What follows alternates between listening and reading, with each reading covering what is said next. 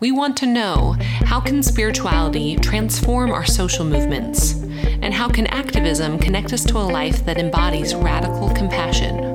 We'll ask these questions and more on The Rising, Spirituality for Revolution.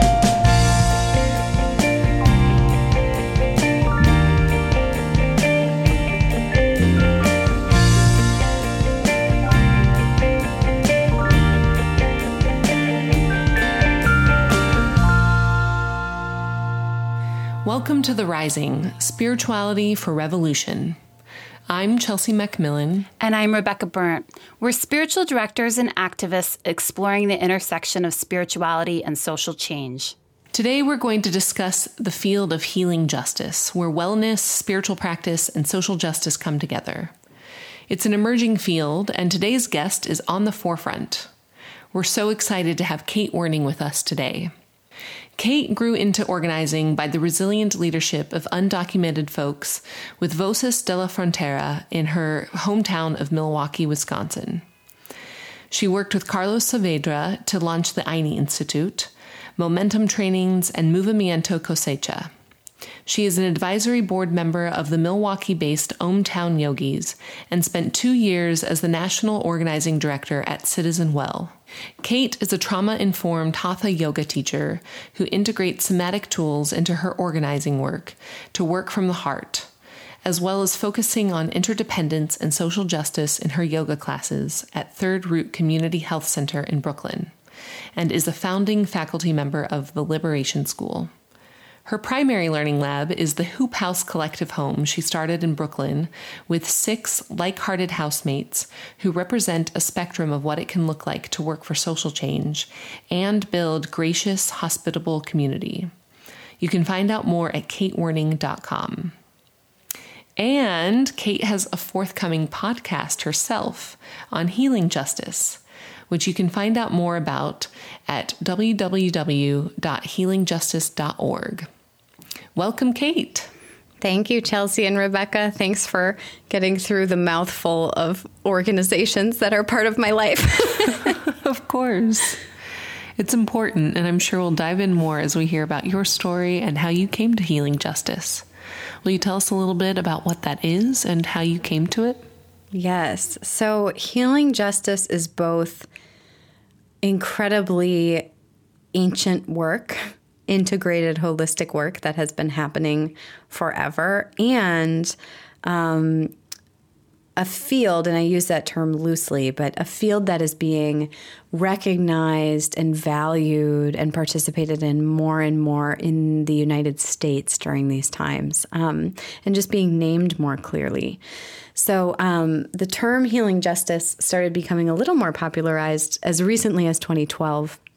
And actually, when I was in discernment around how to name this conversation, which you both are having a very sibling conversation to a healing justice one, when you talk about the integration of activism and spirituality. When I was struggling with how to name this need to integrate wellness, for some people it includes spirituality, for others they may not name it as that, and the work that we do for change in the world, healing justice is just one of many names that people reflected back to me. Another one is one that I know you two have used at times, sacred activism, right? Getting a little more at the spiritual dimension of what it is to work for justice in the world. Some folks just talk about well-being. Some folks talk about embodied leadership. But I think the heart of what we're sort of imperfectly trying to name here is the deep knowing that we need to integrate our work for external change in the world with the work of our inner life.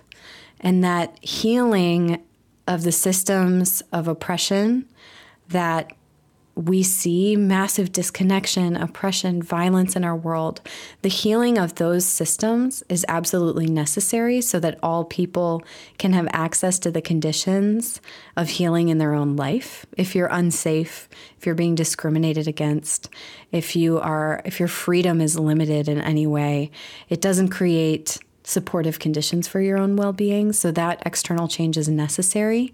But also for those of us who are working hard at that external change, both on behalf of our own liberation and the liberation of our siblings in the world, if we're not also cultivating an integrated inner life by attuning to what's happening in our bodies, in our spirits, with our breath, connecting to whatever we call that energy that animates us, whether it's spirit or God or Allah or just breath or energy. The relationship with that energy is totally necessary for us to be able to understand our place in the world and our approach in being able to make external change. And so that sort of ambiguous but deeply resonant collection of commitments is sort of what I and many others are referring to as healing justice, but also many other names, and just getting at like transformation is needed from the micro to the macro in so many ways, and we have to integrate the external and the internal to create real, meaningful, lasting change. Yeah, absolutely. My first thought goes to your work in yoga and somatic trauma work. And like you said, we feel this in our bodies. And when we're disconnected from that, we're disconnected from our own healing. We're disconnected from collective healing. Yeah. Can I say something about that from my own life? Because I feel like, like how did I get here? Because I think 10 years ago, I would have never used the word healing for like anything. Maybe like healing from a wound, like a very pragmatic physical healing. But yeah, 10 years ago, I trained as an organizer at Midwest Academy in Chicago. I'm from Milwaukee, so I'm from like this very, there's access to like a very Alinsky style, labor movement-esque, transactional kind of orientation to organizing, to which I'm extremely grateful for giving me a framework to look very astutely at how power moves and how we must contest the way that power moves in our world. But the way that I was trained into organizing, like, was hand in hand with training me out of my deeper ways of inner knowing, and what I would refer to now also as training me out of some of my feminine energy superpowers that are not specific to being female-bodied, even though I am, but are specific to embracing more of the ways that we can dance in relationship and nonlinear change and create forward motion that is more cyclical than linear. And so not only does that kind of the linear framework represent patriarchy, but it also represents whiteness in a lot of ways. There's rigidity there that was useful for getting me to look at how power moves in the world, but my entire frame for how I could show up to create change, which was actually deeply motivated by my heart and my gut sense that my immigrant siblings in my community are deeply my concern, and that their liberation is deeply my own liberation. And so this really like love, solidarity, motivated commitment that I had was translated into a really pragmatic organizing culture of workaholism.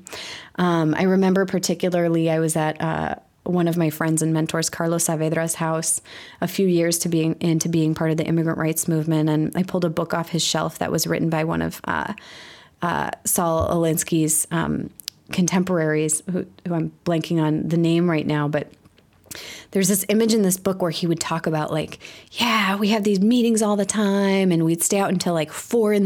strategizing how we're going to like beat the boss, and we would just get totally drunk and we'd be smoking, and then I would come home and pass out on the couch.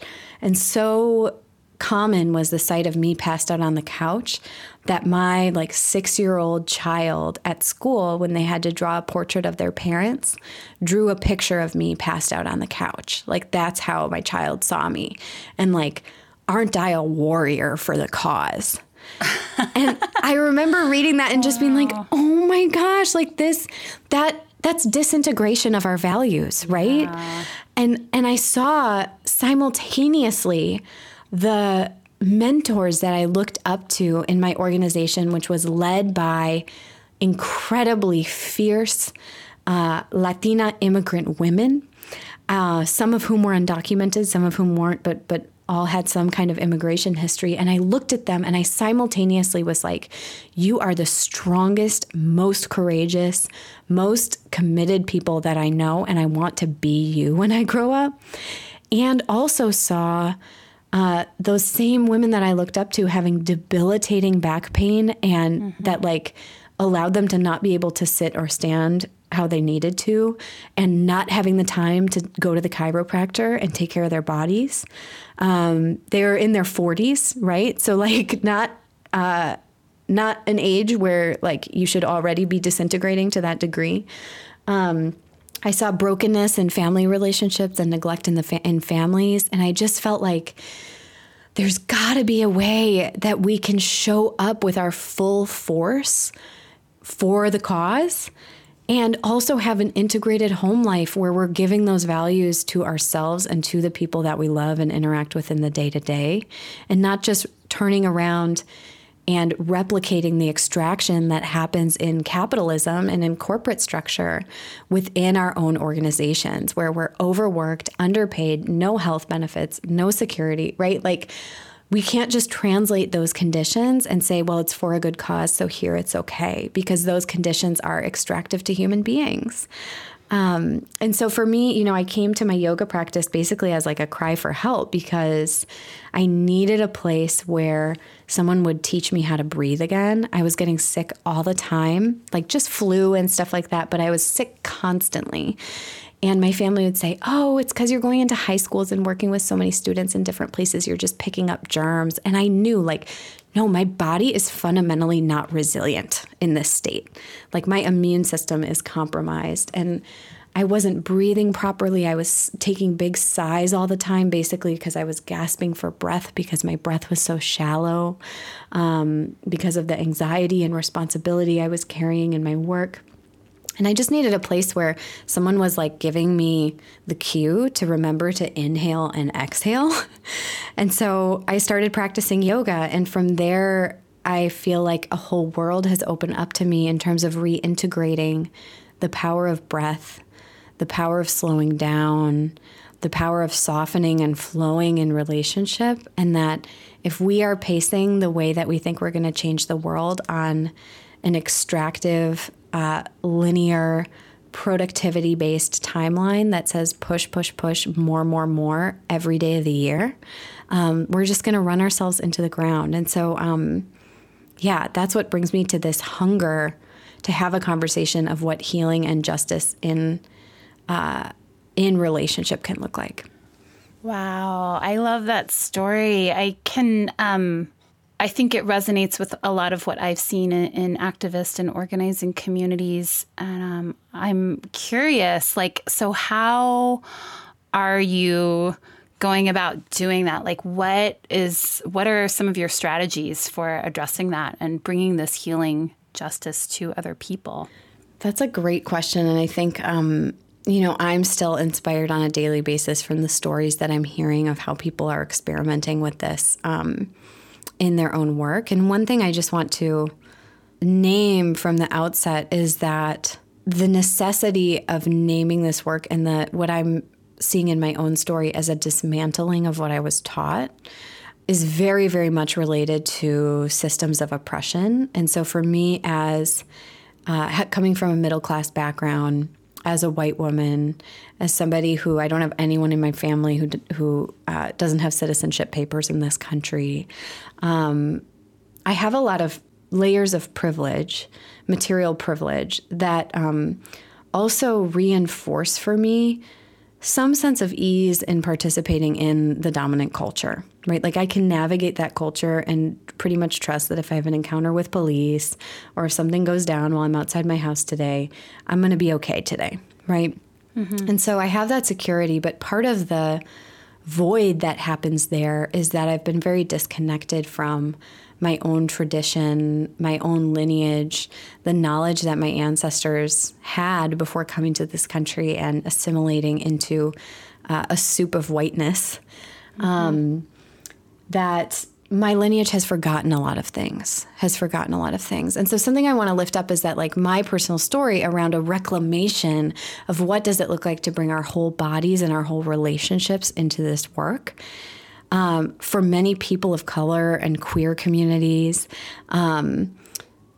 isn't a reclamation at all, is like literally how they have survived the systems of violence and oppression that have come for their communities over and over. Like when we think about the way that colonialism has worked, one of the most core, evil, insidious tools of colonialism is to detach people from their language, their culture, their traditions, and their spirituality, right? Is to systematically try to strip that inner resourcing from a people so that they can be exploited. And the way that folks, I mean, we see this in the freedom songs and spiritual traditions of people who were Africans who were enslaved in this country and fought for their freedom. We see it in the resilience of using prayer and fire and ceremony at Standing Rock that Indigenous people have fought so hard to preserve against all odds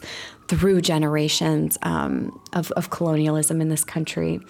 And so for me, the reclamation of healing justice, or the relearning of things that have been systematically forgotten by my people, includes things like prioritizing relationship over productivity, listening to when we need to slow down. I was part of a gathering this past weekend when there was a moment of expressing pain and coming into some conflict in the room around whether the space would be able to meet the needs of people of color. It was a multiracial space.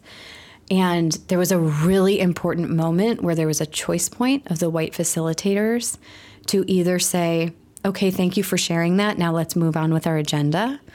Or to open up space and actually scrap the plan and respond to the needs that were coming up in the room. And I think that really looks like a valuing of our whole humanity and bringing ourselves to this work, a making space for bringing in spirit and emotion and what is really happening beneath the surface, and not just a goals-oriented, like, let's push through and cover over and blast past, right?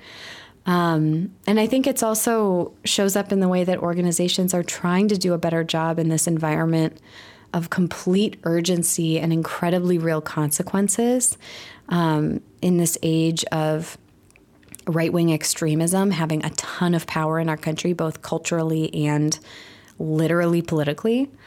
There is the availability of unending urgency every single day and real consequences for every moment that we aren't stopping a deportation, or working to close prisons and change our policies that incarcerate people, right? Like, there's real human life costs every single day that we're not engaging with that urgency.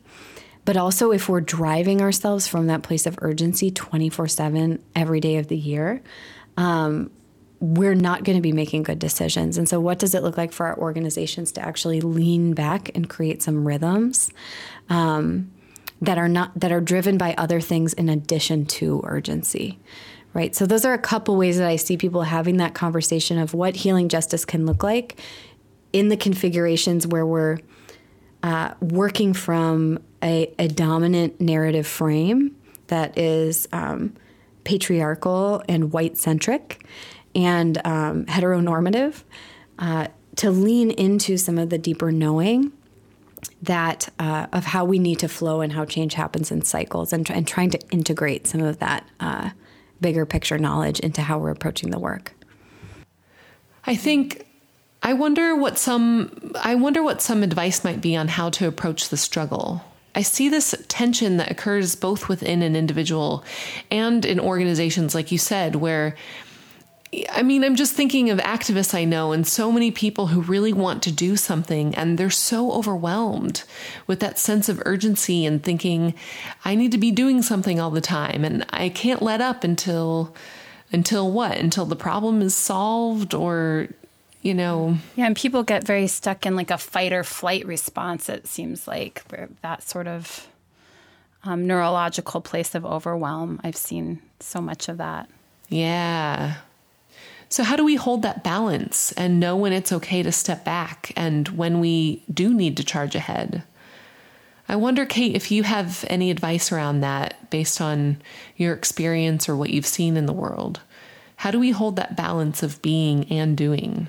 So for me, the realization of the impact that overwhelm was having in my own life came when I started working one-on-one with a woman named Yardena Peacock, who's been in this field of healing justice since before that term was really flying around at the level that it is now. And she's the founder of Liberation School, so I have the joy of actually collaborating with her regularly now. But I came to her and she gave me a questionnaire when I started working with her. And basically, one of the questions was around identifying my own default state. And the answer to that question for me was so clear, because over and over and over in all the conversations that I had, when people said, "How are you?" my whole body said, overwhelmed. Like that was my word, right? And I think it's interesting because when I started learning about trauma and how trauma functions, the definition of trauma that I learned from Halakuri that I like to use myself, it feels right to me, is that trauma is anything that overwhelms our capacity to respond. And so when I think about our world, like every single social issue that I can think of definitely overwhelms my capacity to respond. Like there are few things in my life other than just like cleaning the kitchen. And actually I live in a community house with 7 people. So sometimes even cleaning the kitchen overwhelms my capacity to respond. Yeah, your roommates are like, yeah, nice excuse.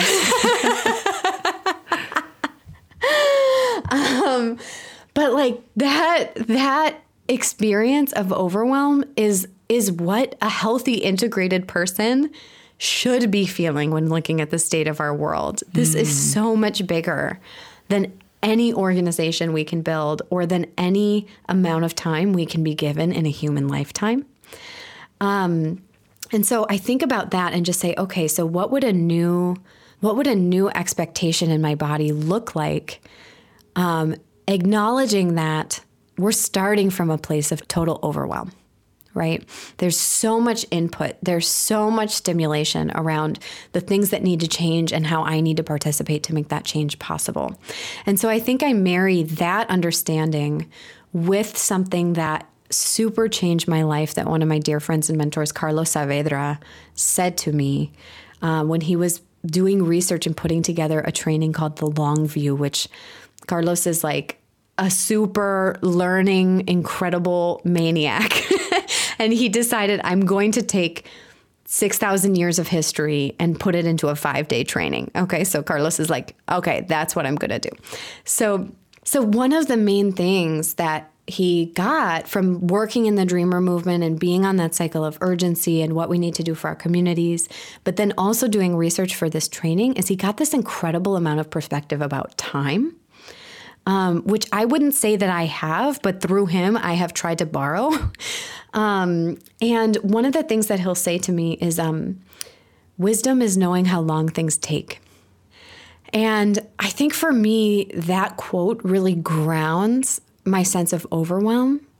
I work with many organizations around their strategy and through Momentum, which is an organizing training institute. We do training about social movement theory and strategy. And I was working with an organization recently that really is like the most kind of alive and generative, in my opinion, anti-war demilitarization organization in that space right now in the U.S. And one of the things that's been really tough in having conversations with them is actually like permission to ask ourselves, what would victory look like right now, in this year, in next year, in our lifetimes, knowing that our mission of wanting to dismantle the most violent force in the history of the world, the U.S. military, like the most violent force in world history. We're going to take it apart. And that is simultaneously something that we must stay absolutely committed and resolved to do. And it is something that we must acknowledge, like we didn't get to this place in one lifetime. And it is absolutely likely that the people who are giving their lives to that work will see very little budge on that transformation in their lifetime, right? And I don't want to take miracles out of the question, but the likeliness that, like, you know, some of those activists are 75 years old, like the likeliness that in the next 25 years, they're going to see the complete and total dismantling of all state violence is very low, right? And so how can we know how long things take and say to ourselves, of course, in our hearts, we know it is not enough until every person gets free. We know it is not enough. And at the same time, like, how might we pace our expectations for our efforts and understand our limits as human beings, seeing ourselves as right-sized in the context of nature, billions of other humans, billions and billions of years? Like, how might we understand our small role and how we might give it in full service to a greater transformation that will go on for long after we're gone? And I think for me, that helps me ground the overwhelm, is just to remember, like, how tiny I am in the whole thing and how it is simultaneously of utmost importance how I show up in every second of this precious life I've been given. And, like, soon I will return to fertilizer. Mm-hmm. And the struggle will continue, right? Mm-hmm. Yeah. And I have one of my own spiritual teachers, Cynthia Bourgeau, talks about the concept of deep time and says, like, that's where the change occurs. And I think in my own spiritual practice, I've had to learn, like, to step out of a place of, like, oh my gosh, how do I fix what's wrong right now? How do I change it? How do I fix it? You know, and step back and tap into my own deeper knowing, deeper wisdom, deeper intuition, the place where I'm connected to the spirit, and ask, what is it that I'm being called to do right now? And how do I trust that that's what I need to do and let go of needing to see a specific outcome right now? And to me, being in that place is what actually creates the opening for miracles to occur, for something that you never expected that was possible to actually come into being and come to fruition. I think I want to say real quick, what I'm hearing here are two big spiritual teachings. One of them is holding all things simultaneously. It's sort of that yes and teaching of, yeah, there's stuff that needs to be done, and I need to take a step back and chill out for a second. Just being able to hold both of those expands our capacity for what we're able to hold. Mm-hmm. And, you know, one of my teachers, Andrew Harvey, sometimes talks about the shadow side of hope, how hope sometimes limits us or keeps us from tapping into that deeper place I think you're talking about, Rebecca, because we start to rely on something.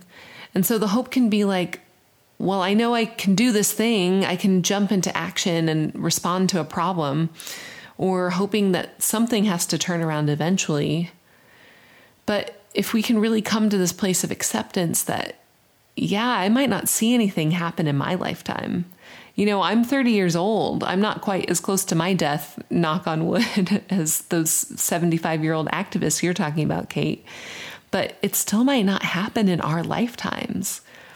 You know, the deep acceptance of that. Andrew Harvey might say that the only thing that can come after that deep acceptance is pure love. You know, that isn't limited by my expectations of time or what should be done. You know what I mean? And we need so much community around holding that complexity, because something that I saw through my work at Citizen Well, mobilizing people who are coming really squarely from kind of a wellness community space. People go to yoga classes, festivals, meditation centers, who eat clean and shop green and do all the kind of mainstream marketed wellnessy things. I was really inspired, and it actually moved me from Milwaukee to Brooklyn, New York, out of deep inspiration from the leadership of Carrie Kelly, who founded that organization, and really naming the ways that sometimes we can go so far down the spiritual meaning-making rabbit hole that then we're no longer showing up in accountability to people, and we're not actually making the sacrifices and leaning into the discomfort of what it takes to show up for each other in a real way anymore, right? Because it can get real comfy cozy in that meaning-making space. And the spiritual bypassing. Yeah, and that when you're like out in the streets and your lower back is tired from marching all day and you're thirsty, like we don't want to put you through that every day, but like we definitely need you out there some of the days. And so I think that, you know, if you don't mind me mentioning a little bit why I also feel motivated to start a podcast, which I'm so excited to be doing in some ways alongside both of you, and have been inspired by your desire to lift up these kind of conversations as well. I think they're needed everywhere. Is that we need more space to share stories in community, not just one-on-one, not just with like folks who have the privilege of access to workshops or retreats or amazing teachers or the luxury of time to read books that sort of ground us in the spirituality or wellness practices that can sustain the meaning of our work in the world. But we need to be figuring out ways to share more and more stories so that we can remain accountable to one another. And I think, like, for example, yesterday I had a conversation with somebody named Dr. Robin Henderson Espinosa, doing incredible work in public activist theology, which I did not even know was a thing. And in our conversation yesterday, you know, Robin is a trans person. Robin is a theologian. Robin is Latinx. Robin is bridging many what we talked about as borderlands of identity that I just don't have daily experience of bridging. So I need to do so much listening to even have any hope of being accountable to the ways in which I want deeply to show up for Robin's humanity and dignity in this country, in this world. And so I am hungry, as I know you both are too, to just share the complexity of what it is to merge action, contemplation, well-being, sustainability, and the sacrifice that's going to be needed, a very real sacrifice. I mean, people die in social movements. Like, this is a real moment. But in order to hold that kind of dance and complexity and flow, I have to be in so much relationship with other people's stories and perspectives. And so that for me is why in this moment of healing justice becoming a conversation of increasing interest, and bringing in people who don't necessarily identify with the word spirituality, but are attending to their spirits or that energy which animates them through healing modalities, through reflection, through thinking and learning about trauma, cultivating resilience that some people might call a spiritual quest and others wouldn't, but it's still tending to the energy that animates us. And to convene that conversation regularly in a way that resource is democratized. Because I tell you, if I was still living in Milwaukee, there are beautiful people working at this intersection there, but I would have had so much more limits around the amount of conversations that I've been able to have, being kind of more transient and being able to move through the national space and being out here in New York. And I want to give those rich conversations and perspectives back to folks. So that's what I'm hoping to do with the Healing Justice podcast, and then to see where it goes from there. And I'm really glad that you brought up that point, Kate, about that people die in social movements. Sometimes I think one of the convictions I've been feeling recently, and that brings me to do some of this work, is just this sense that there's a sense of uncertainty right now around what's happening in the world and what's going to happen. It's like already there's so many things that have occurred that I think a lot of us have felt like this could never happen. Like, this is just crazy. Like, what is going on?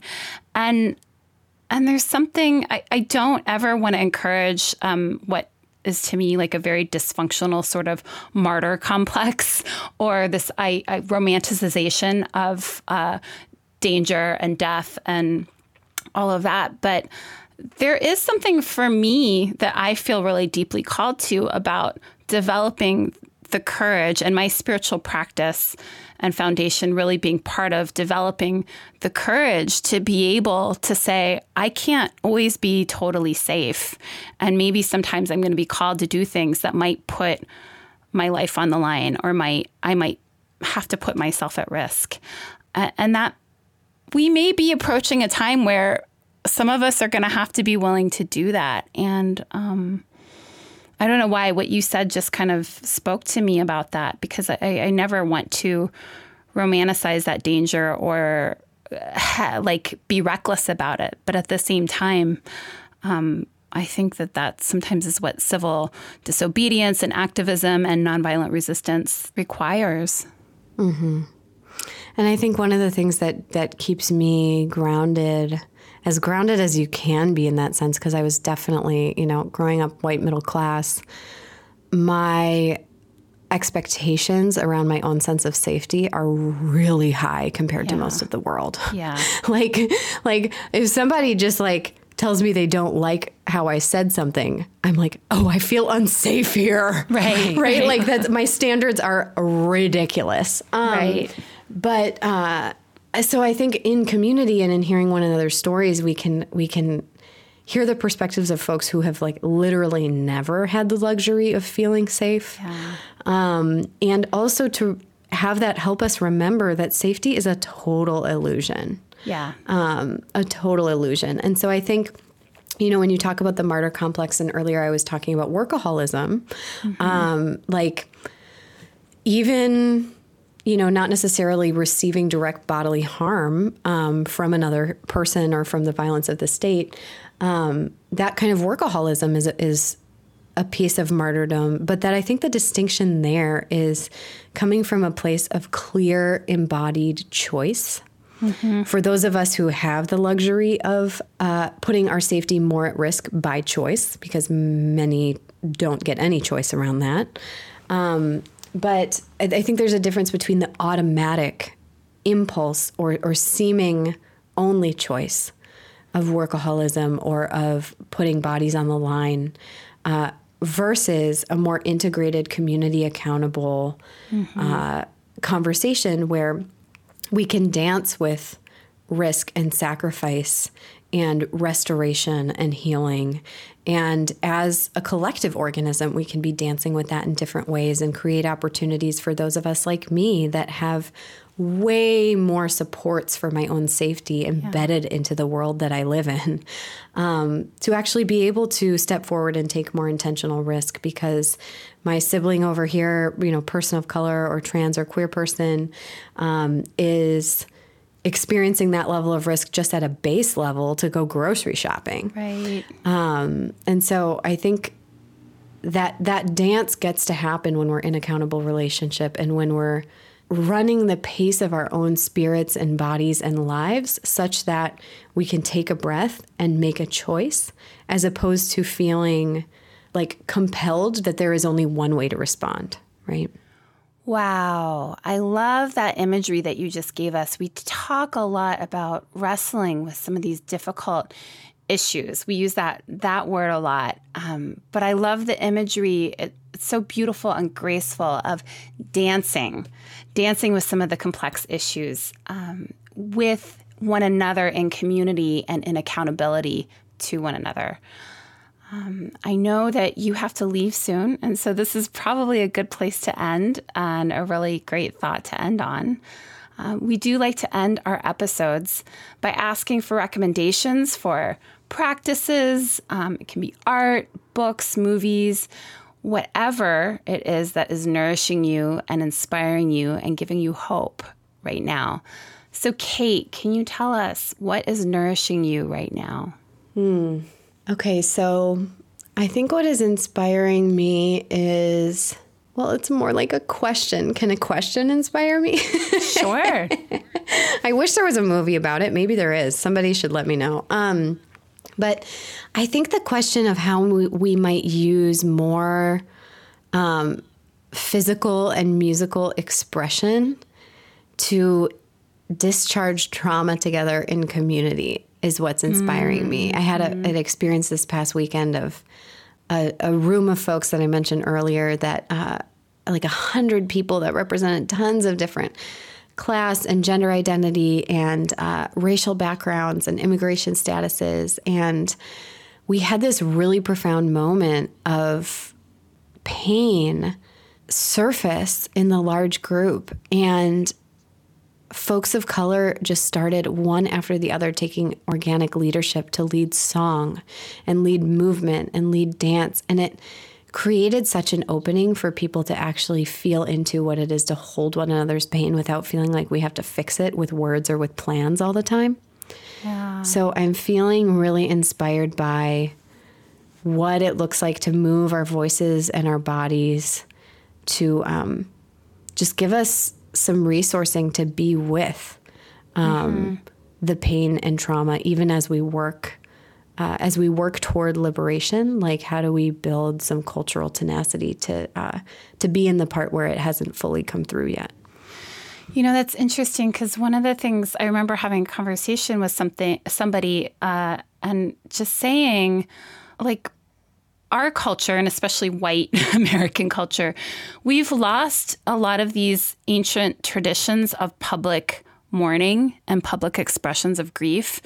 And what would it look like to create protests or actions that were essentially collective expressions of grief and mourning, and like developing rituals and practices that could sort of be done collectively that, like you said, could help us discharge some of that stuff in a kind of public way and invite others into participation with that.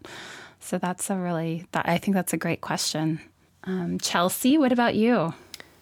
I had an answer, but something came up as we were talking, and it's this quote from Albert Einstein you may have heard, where he says, no problem can be solved from the same consciousness that created it.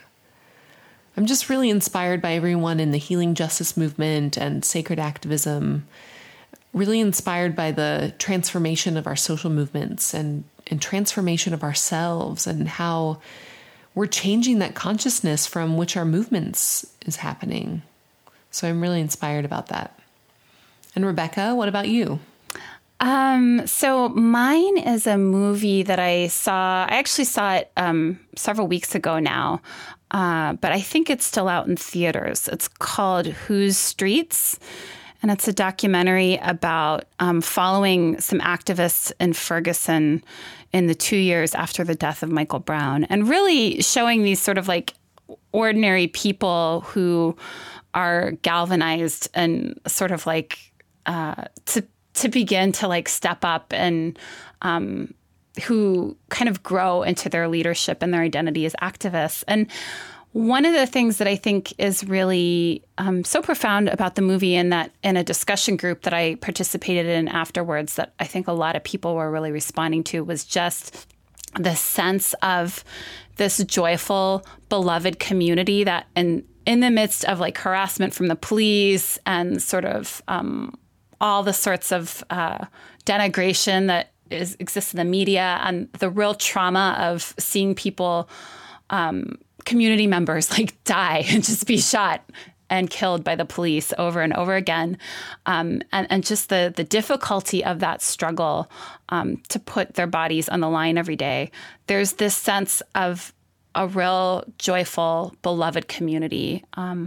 And I think that's something that we don't always see in news stories or in documentaries about the fight for justice, is that that emphasis on the joyful and beloved community, and the way that the love that people have for one another holds them together and sustains them through that time. So, that's my recommendation. Thank you, Rebecca. And thank you, Kate, for being with us today. Yes. Thank you for your beautiful work, and looking forward to continuing the conversation. You can find out more about Kate's Healing Justice podcast at www.healingjustice.org. And thank you to everybody listening. Please subscribe to us on iTunes and give us a review. It really helps us to increase our visibility and to find new listeners. We're also on Google Play, Playcast, and Stitcher. And let us know if there's another service or app you'd like us to submit to. Visit listentotherising.com to sign up for a newsletter, to find links to the topics we discuss, and to give us feedback. And then you can also find us on social media. We're on Instagram at Listen to the Rising, and we're also on Facebook.